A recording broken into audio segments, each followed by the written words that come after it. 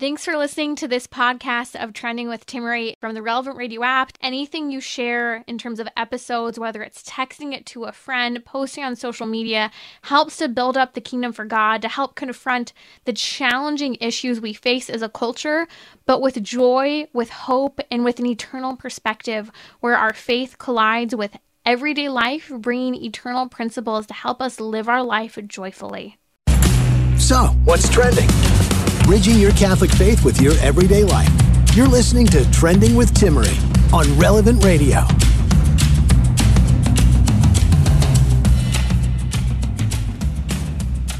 Have you ever experienced gender dysphoria, feeling uncomfortable in your own skin, in your God-given identity, your biological reality as a male, female?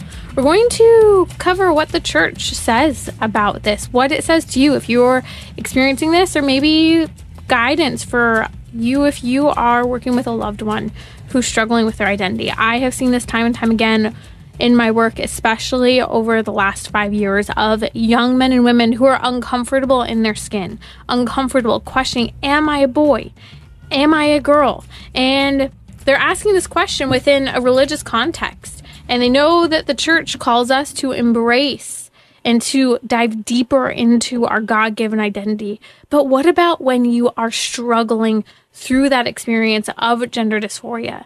Joining me today is a licensed marriage and family therapist, Michael Gasparo, and we're discussing what to do if you're experiencing gender dysphoria, what the church has to say about this. We're also going to cover an important topic of what about making changes to our bodies, what the church teaches on what they refer to in a recent letter, the technological manipulation of the human body, what's okay and what isn't. This is relevant because today, a lot of people are talking about therapeutic gender affirming surgery. We used to call it sex changes. That's not used as often as it used to, but at the end of the day, the church is pointing at this as bodily mutilation. So we're going to look at some of the ancient teaching of the church on what it's had to say actually about technological advancements and what we can and can't use when it comes to technology and medicine, while still acknowledging the good and great efforts and impact of medicine as well. We'll also discuss celibacy for the kingdom of heaven and what to do with cursed objects. This has been a big topic over the last couple weeks with the upcoming event of Halloween, also known as All Hallows Eve. I'll link in the episode notes to a Catholic take on Halloween. I think it's really important that we celebrate it as the Catholic holiday that it is, instead of maybe having two extremes of rejecting all things Halloween. We shouldn't, because it's Catholic, but also we don't want to embrace those elements that celebrate paganism, that celebrate the birthday of magic, as is the day that they've also chosen of October 31st. That is they, as in the Satanists and witchcraft, Wicca, to celebrate that. So I dive into all of those topics I think are really important. But for today's conversation, again, we'll touch on that later, what to do with cursed objects, or if you think an object is cursed, because it's an easy solution.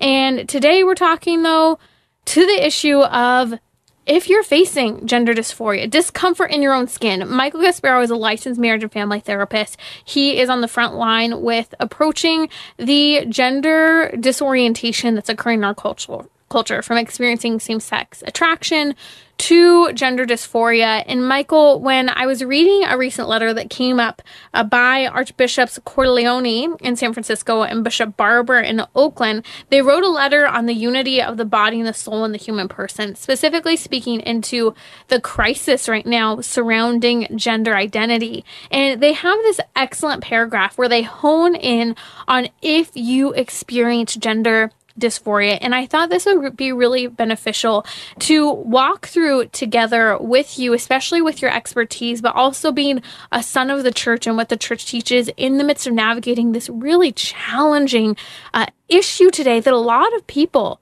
more common than we realize, are suffering from today. Yeah, there's so much to unpack here together, so I'm excited to talk about all of it, especially this body-soul unity of the human person, which really has been impactful in my own life, Timmerie, of helping me embrace my male sexual identity and also my belovedness as a child of God and the totality of what that means, being body and soul, but truly one. And I love that you mentioned that too, because we've dove into your own story in the past as well. You don't just practice marriage and family therapy, helping people who are struggling with dysphoria, but you've also experienced challenges with your sexuality as well. And I think that's part of what is very powerful about your testimony as well, is you're able to speak to that side of it. Now, when I was looking at this letter, we walked through some of it earlier this week.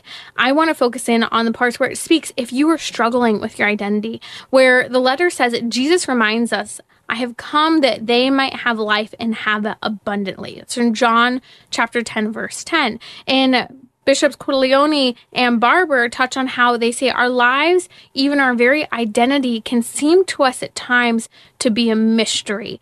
And they go on to say they can be a source of confusion, perhaps, even anguish and suffering. And I think this summarizes in many respects the pain that many people are facing today. The mystery of our body, the confusion, the disorientation, and even the anguish and suffering that can come along with it. And maybe they're saying, well, why would God allow me to be in this place? Or maybe they just embrace whatever they feel like because of that mystery and confusion, anguish, and suffering. Can you speak to this and how to walk through this with the guidance of the church and sound therapy? Well, I think one good angle to consider is there are a variety of reasons as to potential factors as to why somebody experiences this. They may be similar between different people, maybe different reasons. So what the church does more so than provide the why, they in terms of the causes of these issues, the church provides a sound example of what good looks like. So here's the ideal of the human person, and then provide some encouragement on how to unpack the why or how to seek healing. But this is where therapy and the church can work together, where the realm of psychology tends to be more interested in the natural, and the church tends to focus here on the supernatural. And they can be paired, and they should be uniform in their approach, meaning that they're synchronous with one another. And what I'll be more practical speaking here. Let's say, a 15-year-old girl comes to therapy and she says, I don't feel like I'm in the right body. Well, the church can make sure that the therapist or the family has the truth to know that's not true. That the reality is being man or being woman is a reality which is good and willed by God. However, then pastorally, how do we accompany that young woman? Well, the psychological sciences have looked a lot at what could be contributing to this dysphoria. And sometimes it may be something like an autism spectrum disorder that could be contributing to discomfort in the body. Other times it could be trauma, some kind of molestation. And other times it could be a variety of complicated social, family, environmental, and biological factors that over time medical doctors, therapists, and priests and pastoral accompaniment can lead towards healing for that person. Either way, you don't have to go in the dark, searching in the dark for answers. If you're wondering about this topic, the church has thought it through very thoroughly. I love this answer that you gave, that psychology focuses on the natural and the church focuses on the supernatural, and the two go hand in hand because God created our bodies. He knows the blueprint of the human person. He intended us for good. And I love this line in the document from Archbishop Cordileone and Bishop Barber on the topic of gender dysphoria. They say, specifically, if you're struggling with gender dysphoria, it says, know that your life is not a mystery to God, who has counted every hair on your head, as we read in Luke chapter 12, verse 7.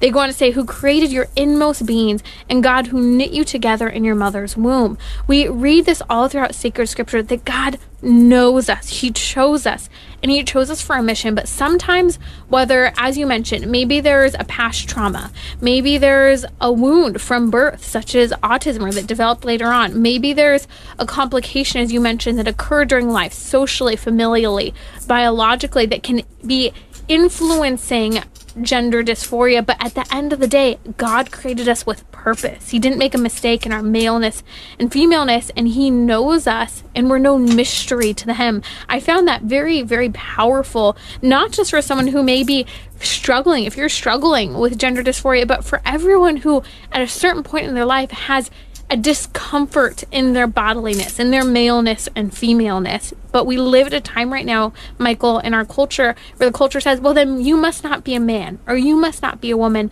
Look at transitioning, look at suppressing. And that's what's startling about what's happening today. Yeah, and beyond even suppressing, or I would say, transitioning, it's just, I guess suppressing is a good word for it. I think suppressing is a good word for it when you say that you're going to reject your own identity. And that sexual identity, according to the church, is based in biological reality. So it's really important that we know the church is helping us to flourish. The moral life is the happy life. It's not that we're going to be perfectly happy in this life. We won't reach perfect happiness until we're in heaven with God in the next life.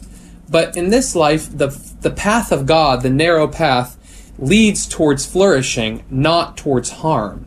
And that's the good news. We have to remember, Timmery, this is good news. We don't need to get into a battle of negativity with people who are disagreeing with us over this.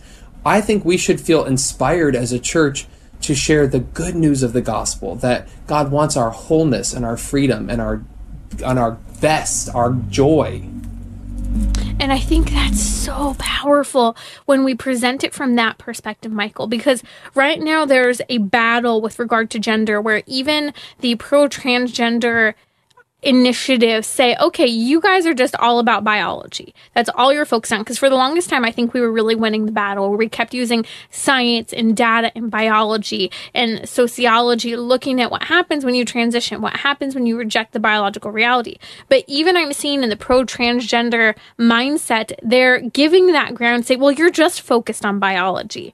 And there's a difference between what we feel like as a soul, what we feel and what we experience. And it tries to separate all of these different elements of who we are in our totality of male and female. And this is why this letter, I think, is very powerful from the bishops, Archbishop Corleone and Bishop Barber here in California, because they see this as a real crisis. It's becoming more and more common, and maybe you yourself are struggling with this. And I love where they say in the document, Michael, and if you're just joining me, that's licensed marriage and family therapist Michael Gasparro, who's on the forefront of working with people who experience same-sex attraction. He has as well in the past, or who are experiencing gender dysphoria. The letter goes on to say, God is not far off or indifferent to your questioning, to our challenges, to our suffering. He comes to meet us in them and to reveal to us the depth of his love and mercy. Michael, that line from the bishops was, I think, a real reminder that even in our suffering and challenges and disorientation or the mystery of getting to know our own bodies, he's right there with us, helping us to come to embrace our identity through his love and through his mercy. But often when we experience some adverse lifestyle from what the church teaches, we tend to reject God or run from God or criticize what the church teaches or reject some elements of it and just subscribe to others. Why should people, if you are facing this gender dysphoria, embrace what the church is teaching here and listen to these words of the bishop in guiding us? A little bit and answer that in a slightly different angle, Timmery, which is if you are somebody who's trying, because a lot of times what I hear stories about, Timmery, is there are people that have already, let's say, really rejected, for now at least, the church's teaching on this, and they're really not interested in this conversation. Maybe they're living in the lifestyle and they don't really listen to things like Relevant Radio right now, let's say. But there may be people, and I hear a lot of stories of people, of friends and of clients, that were pursuing life according to the church's teachings, trying and seeking healing and trying to live their life, and then just feeling so frustrated that their healing didn't look like they wanted it to. The path wasn't as smooth as they thought it would be. Their ability to follow the commandments was harder than they thought, or they were failing, or they feel discouraged because they don't see a path forward for their life. They lose hope. And I want to address first, to start, those people who aren't like totally hardened, but are just struggling with like hanging on to hope. And I think what is really helpful for me is to remember the words of the psalmist, similar to what the bishops quoted. Before that quote of "I knit you in your mother's womb," it's in that same psalm, "Lord, I praise you for the wonder, I praise and thank you for the wonder of my being." But we also hear in moments of other psalms, "Lord, open my lips that I be able to..." I love that line, Michael, where you said, "I praise and thank you for the wonder of my being." I think as a culture, especially just the way we live in suburbia, we tend to miss the mystery and awe of all of creation that God has made. And I do think this is a part of this gender dysphoric crisis in our culture. I think because we've fallen so far away from admiring and being in wonder and awe at God's creation, sometimes we, or should I say oftentimes, myself included, have a hard time being in awe of the very work of God in my own life and the life of others, the creation, even just looking at the mystery of how plants, animals, the ecosystem, and all of it functions. Why is it we can have such a great sense of awe and wonder when it comes to the rest of creation, yet for some reason we think that we're just malleable as human beings, made, what should I say, an option for manipulation and alteration, which we're going to talk about the church's teaching on technological advancements on the body later. But where you said this, Michael, earlier, of hang on to hope. For the psalmist write in the Psalms, in the inspired word of God, I praise and thank you for the wonder of my being. Do we have that sense of awe and respect and honor at the creation God made in you and I? Now, Michael, I love where you mentioned, where do we go? What should we do? If you are struggling with gender dysphoria, you're trying to subscribe to what the church teaches, you're frustrated with your healing process, it's not going as well or as smoothly or as quickly as you hope, what do you do? I think one of the key things I have to say on the supernatural front that always influences our natural human body is frequent reception of the sacraments, reception of our Lord Jesus Christ worthily in Holy Communion, to also through that to go to confession. If we're struggling, if we're rejecting the very creation of our identity, that means we're failing to worship God. That's breaking the first commandment. We're failing to worship God by having a sense of respect for the very creation He's made in and of ourselves. And so I challenge you, if you are at that point, as Michael mentioned earlier, of trying and frustrating with your healing journey, have that hope that Michael was talking about, but also turn to that frequent reception of our Lord Jesus Christ in the Eucharist and turning to Him in confession, because I know that God is so powerful in pouring His graces upon us. And when we grow closer to Him, supernaturally, we draw closer to Him materially, and that is key in this journey. Michael, what else do you recommend if you're on that cusp of just feeling frustrated and trying to walk as the church calls us to our male and female identity while still experiencing gender dysphoria? Well, again, just to reemphasize, I think remind yourself that God wants your happiness more than you want it for yourself. So God wants our good more than we want it for ourselves. And two, find people that can be encouragement to you so that they are going to provide you with positive resources and support you in getting up again when you fall or feel confused. And be mindful of what you're taking in, the media you're consuming, the way you're reflecting on your day, the news you're watching, because the narrative is very strong that Pope Francis calls ideological colonization, which the bishops quoted Pope Francis on this matter, that gender ideology is a insidious form of ideological colonization. So we should guard our hearts and minds and be very aware of what we're exposing ourselves to in terms of the narratives on this topic. I think these are great guiding marks to engage in and be aware. Maybe take some time to take note of what, in terms of media, is pointing us in a different direction, that is influencing our sexuality, our disorientation, our confusion, or leading us in a direction towards sin. I think that's a really good evaluation all of us need to do, not just if we're struggling with gender dysphoria, but if you are influenced by what's happening in the culture right now that says you do you, it doesn't matter, don't subscribe to what the church teaches. But also, I love that you mentioned positive resources and positive encouragement from friends. Who are you spending time with? What resources are you surrounding yourself with? Now, with regard to resources, could you just touch, Michael, on a few resources? I know one you and I love is the Person Identity Project. We'll link to Person Identity. We have some of the great creators of Person Identity here regularly who talk a lot to the beauty of the human person as the church teaches and is consistent with social sciences. What other resources do you recommend? Well, I've heard a lot of great things recently about Ruah Woods Institute, which is providing curriculum for many schools and homeschools included for people who want to address these issues with their children at an age-appropriate level. And a great supplemental set of resources that I shared recently with you is called Theology of the Body Parent School, based out of Portland. And they have magazines that run on a cycle. A 3-year cycle is the end goal. I think they have 1 or 2 years completed now. And they have age appropriate, I would call them almost like workbooks. They're short, they're small, they're very good visually, and they distill concepts of theology of the body, of the goodness of the human person, male and female, and complementarity to age appropriate levels, starting from age 2 to 5 and then working all the way up through college level. And that, I love their resource, Timmery, because Theology of the Body Parent School isn't trying to empower parents to be the primary educators of their children and to really feel confident taking that responsibility on as the church empowers them to do so.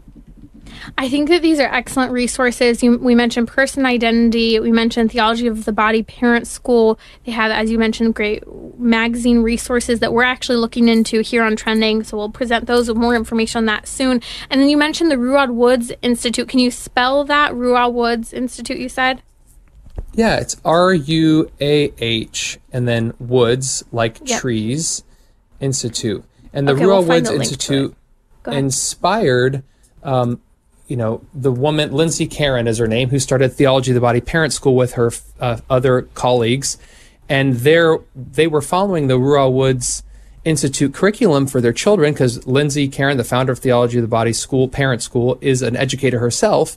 And they decided to try to create resources that could be supplemental to things like this curriculum. So a lot of these things are synchronous with one another. This one resource does not have to be at the cost of another resource. They could support each other. So a lot of these resources are really synchronous. Excellent resource. We're linking those in the episode notes for today's show, along with information from Michael Gasparro and some of these wonderful church teachings and letters that we have been diving into today. That's licensed marriage and family therapist Michael Gasparro today on Trending. If you have a question for him, the number is 888-914-9149. Again, if you have a question for Michael, our toll-free line is 888-914-9149, and it's sponsored by Catholic Order of Foresters Life Insurance. I'll be back in just a moment with Michael Gasparro, and the topic that is so prevalent when it comes to the gender issue is so-called therapeutic surgery, therapeutic treatment, also known as sex changes. We'll call it bodily mutilation. Why is that? We're actually going to dive into the church's teaching on the technological manipulation of the human body due to the latest technology and sciences, and some guiding posts for what is and is not allowed when we alter our bodies.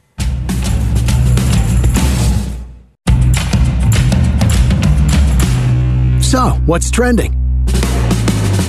Bridging your Catholic faith with your everyday life. You're listening to Trending with Timmery on Relevant Radio and the Relevant Radio app. A big welcome to you if you're listening in the state of Ohio. We are so excited today. We went live broadcasting on a new station in the Cincinnati and Dayton areas in Ohio. WNKN 105.9, an FM station. I'm so excited. Shout out if you're in Ohio. If you're listening now, let us know. We'd love to hear from you. And I'm praying for you if you're in that state fighting in the face of issue 1, that if passed, if voted on the ballot, if people vote yes, which we don't want a yes vote, we need a no vote as we're being called to vote as Catholics, to make sure you are voting no on issue 1 that would alter your state constitution to give unfettered access to abortion, not just abortion for adults, but abortion for minors without any parental notification or consent. Also, this is what's scary, just like some of the other state constitutional amendments, this abortion amendment would also make it so that women and boys and girls could go through with cross-sex puberty blockers, cross-sex hormones, with cross-sex surgery, which we're going to talk about in a moment here, without parental notification or consent.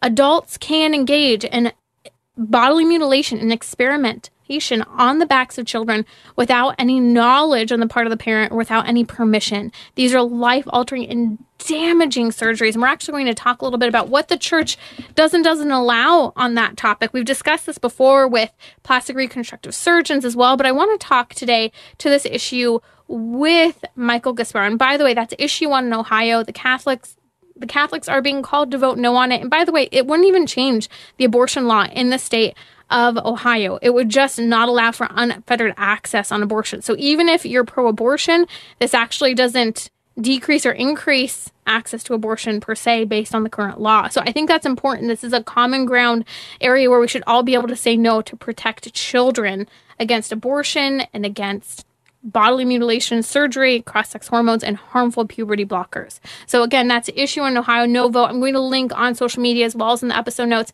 to conversations we've had with people who are on the front line in Ohio, hoping to lead the campaign against issue 1. So be sure to check that link out.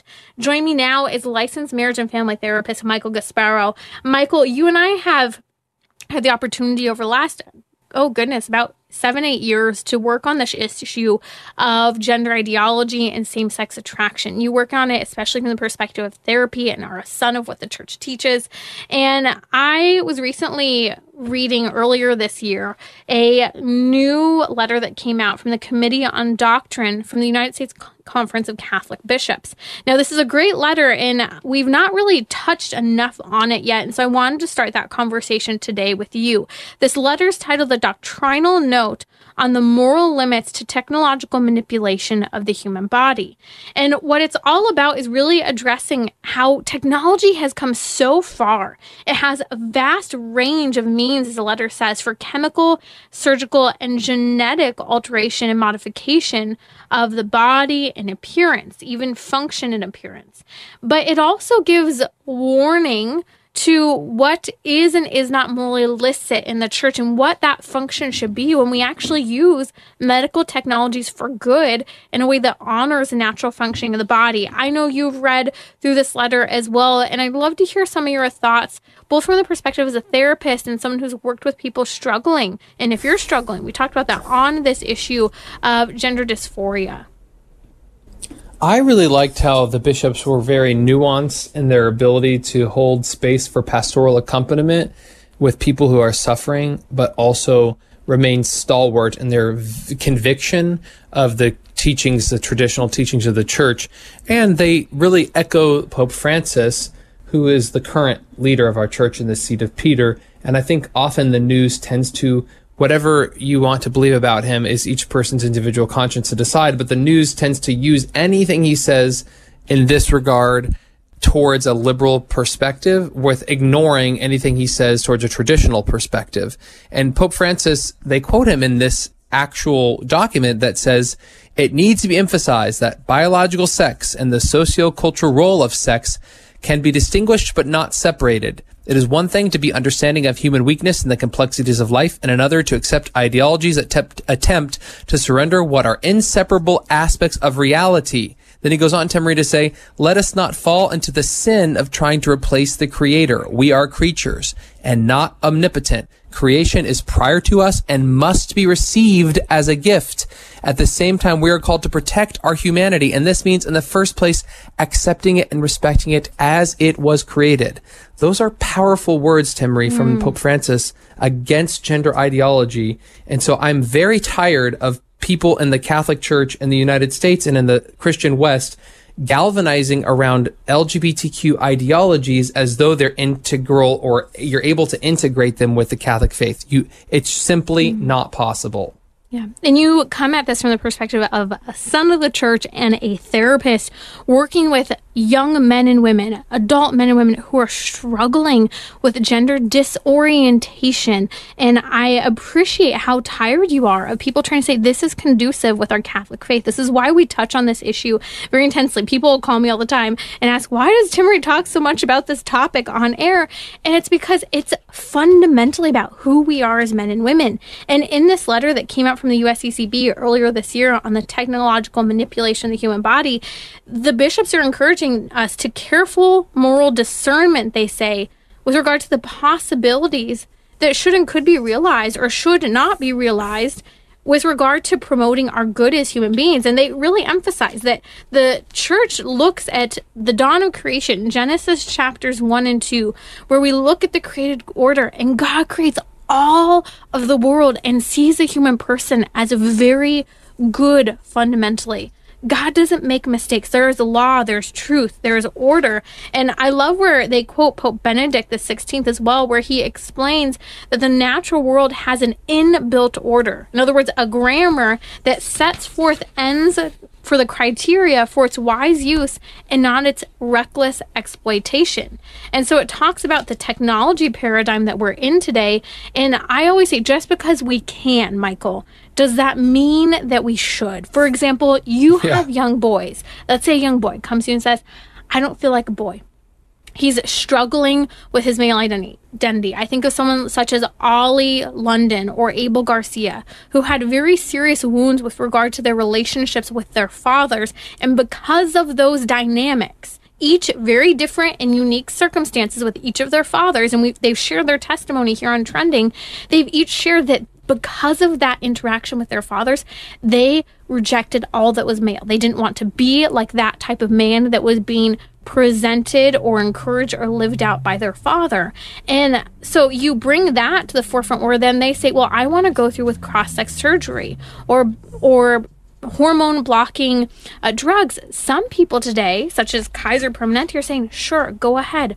Go forward with it. And I think that's what's frightening. We're not addressing it from a therapeutic perspective, but instead from a mutilation perspective and long-term damage with regard to chemicals. Yeah, and I think you're right that when we talk about this, oftentimes detractors may say, why are you so fixated on this? Why are you focused on this? I'm thinking about individual people, not just a culture war. The impact that this has on actual human beings who are sold a lie about their identity, and that leads them down a different path, which is less flourishing. One of my friends is a professor at the St. John Seminary in Archdiocese of Los Angeles and was talking about the emotional life with various people she was surveying. And Catholics tended to say, well, as long as they knew they weren't morally culpable for something, let's say like a feeling that came up because it was just an emotion, it wasn't an action, so it wasn't not to sin, they just didn't really care one way or the other. In other words, once they realized their moral culpability might be lessened, then they were less concerned with the outcome. Well, why am I bringing that up? Because there are complexities of life, like Pope Francis mentioned, which may impact the moral culpability of somebody engaged in a lifestyle that is not in accord with church teaching. There may be a variety of factors like abuse or trauma or other kinds of developmental disorders. So it is not for my person, me, Michael Gasparo, to be the judge and jury of somebody else's moral culpability before God. God is alone the judge of souls. But why should we settle for just saying, well, maybe they're not as culpable and leave it at that? Why should we settle for things less than human flourishing? Don't we want a beautiful vision to paint for people for having the most freedom, the most joy, the most flourishing in their lives as possible? And I think that I've seen from some of the, let's say, less traditional archbishops or people in the church fixate only on moral culpability as an excuse for not pointing people towards the teachings of the church, when I think flourishing should be at the heart of this conversation, including bodily flourishing, like your reproductive organs, which matter and God made and stitched together. And even if you don't plan on having children, your reproductive organs functioning properly actually have to do with your health still. And I think that's really key. And that's why this doctrinal letter actually dives into some of the older teachings of the church on this idea of altering the body. And as you're saying, Michael, if we believe that the human person is good, if we believe that God created the human person, then we believe that there are parameters and rules as to how we function as human beings. And that brings us to a very fundamental understanding of our human anthropology, Michael, and that is that we are given our bodies. We are given our bodies, and at creation, at conception, we receive our body and soul. They're not separate beings. We're body and soul, and our human nature is influenced by that. And I think that even when we suffer in our body, when there are things that have gone wrong, when our psychology is struggling, we have to recognize that God didn't get the body wrong. And I think some people might think, well, God, maybe he got the body wrong and he'll just make it right in heaven. That's not the case. No, God glorifies the body that he gave us when we enter into heaven. And I think this is why sometimes a conversation about the resurrection of the body is of benefit when we engage in this whole issue as well. Yeah, and think about our teachings in the church around Mary's assumption into heaven, that she is body and soul in heaven. And even that many popes and saints have said that we may piously believe that Saint Joseph was even assumed body and soul to heaven, although the church has not spoken dogmatically on that. And so in my pious belief, I believe that Saint Joseph and Mary are together, body and soul in heaven. Their bodies and souls are united and truly one in heaven with God. That helps me to know that my body is good and that this is a gift, and the saints and angels and the Lord in heaven want me to accept and receive the goodness of this gift and not be at war with myself. A house divided cannot stand. So in order to help us receive God's love with more freedom, we are first just called to, in contemplative receptivity, acknowledge the gift of ourselves, body and soul. Good. Yes. And, this brings us back to this whole idea of, what is and isn't allowed with regard to technological manipulation, as the church refers to it. That is, altering our bodies with the use of medicine and technology. It points to the need for respect for the natural order and when it comes to technology for the sake of restoring the natural order. So the function and appearance of the body, because we could talk about these differently. Function is one thing, appearance is another. Both are important. We can't throw away one or the other. And when discussing this, the church does touch on this much in the history of the church, and it's being reiterated yet again, the constant teaching of the church in this doctrinal note from the USCCB earlier this year.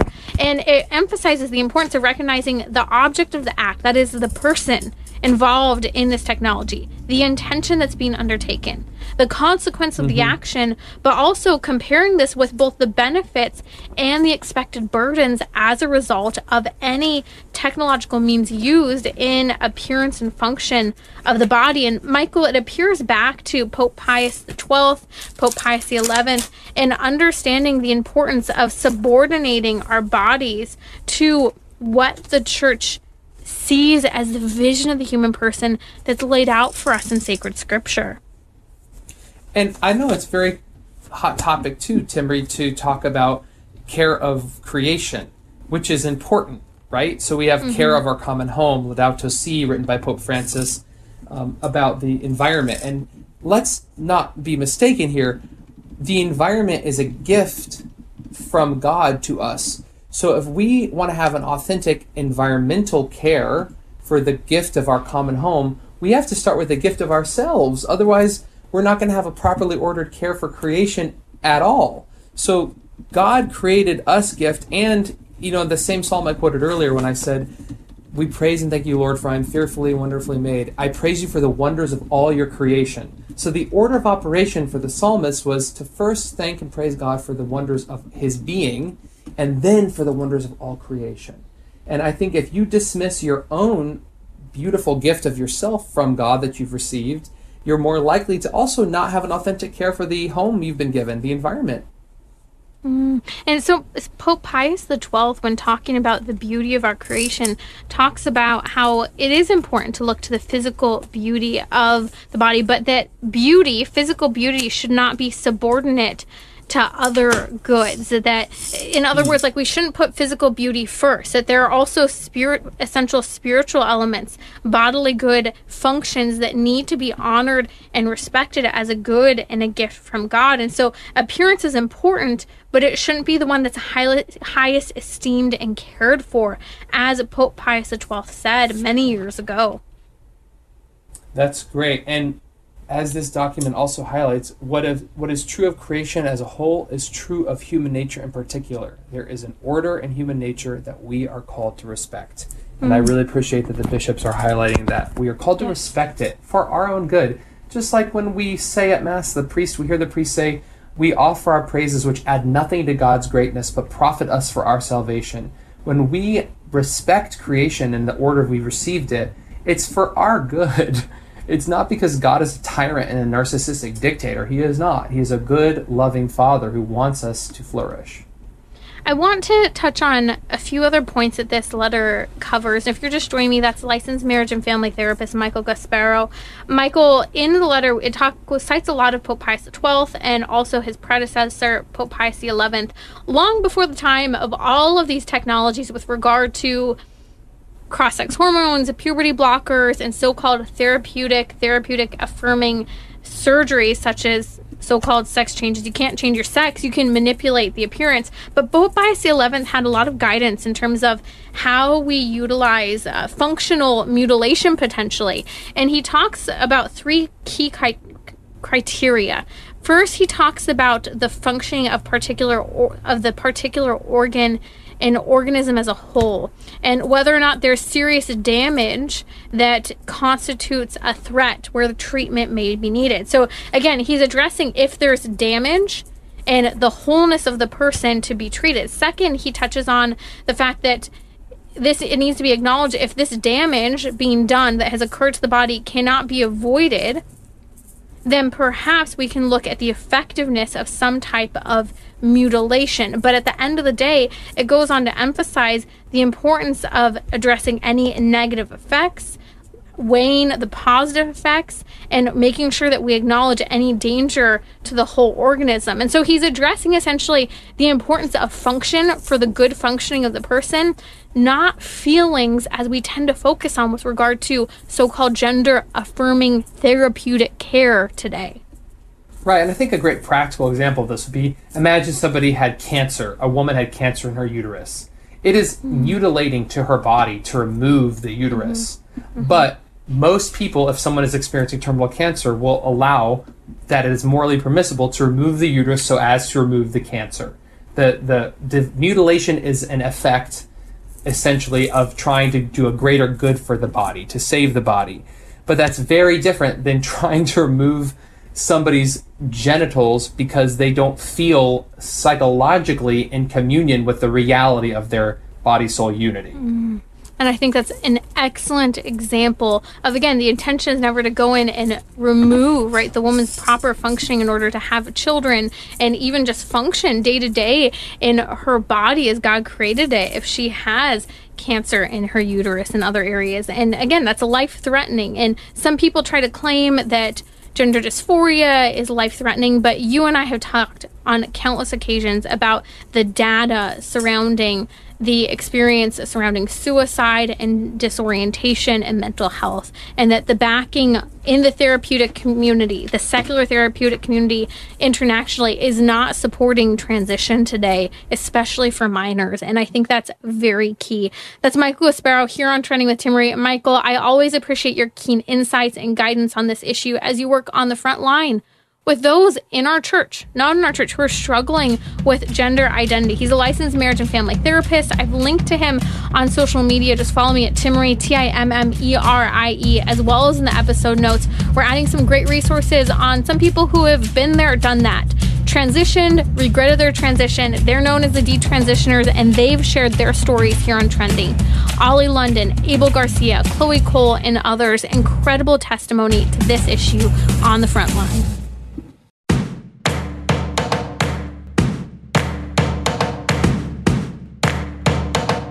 We're talking about what you're thinking about. You're listening to Trending with Timmerie on Relevant Radio and the Relevant Radio app. November is the month of the Holy Souls in Purgatory. They need our prayers because they cannot pray for themselves. The annual Relevant Radio Holy Souls Novena is November 2nd through the 10th.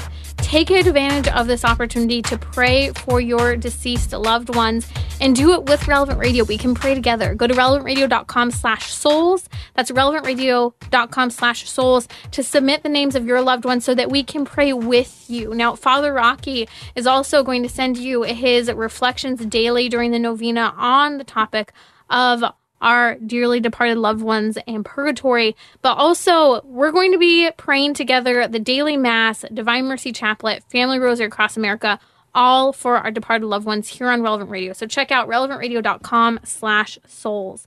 Okay, so earlier this week and the week before, we've talked a lot about topics around the occult, witchcraft, Satanism, and it's been a fantastic conversation that is challenging for us, I think, right now with the prevalence of everything from Wicca and Satanism on college campuses, and with stats coming out showing that 40% of those age 15 to 25 are using crystals and other things in ways that are witchcraft.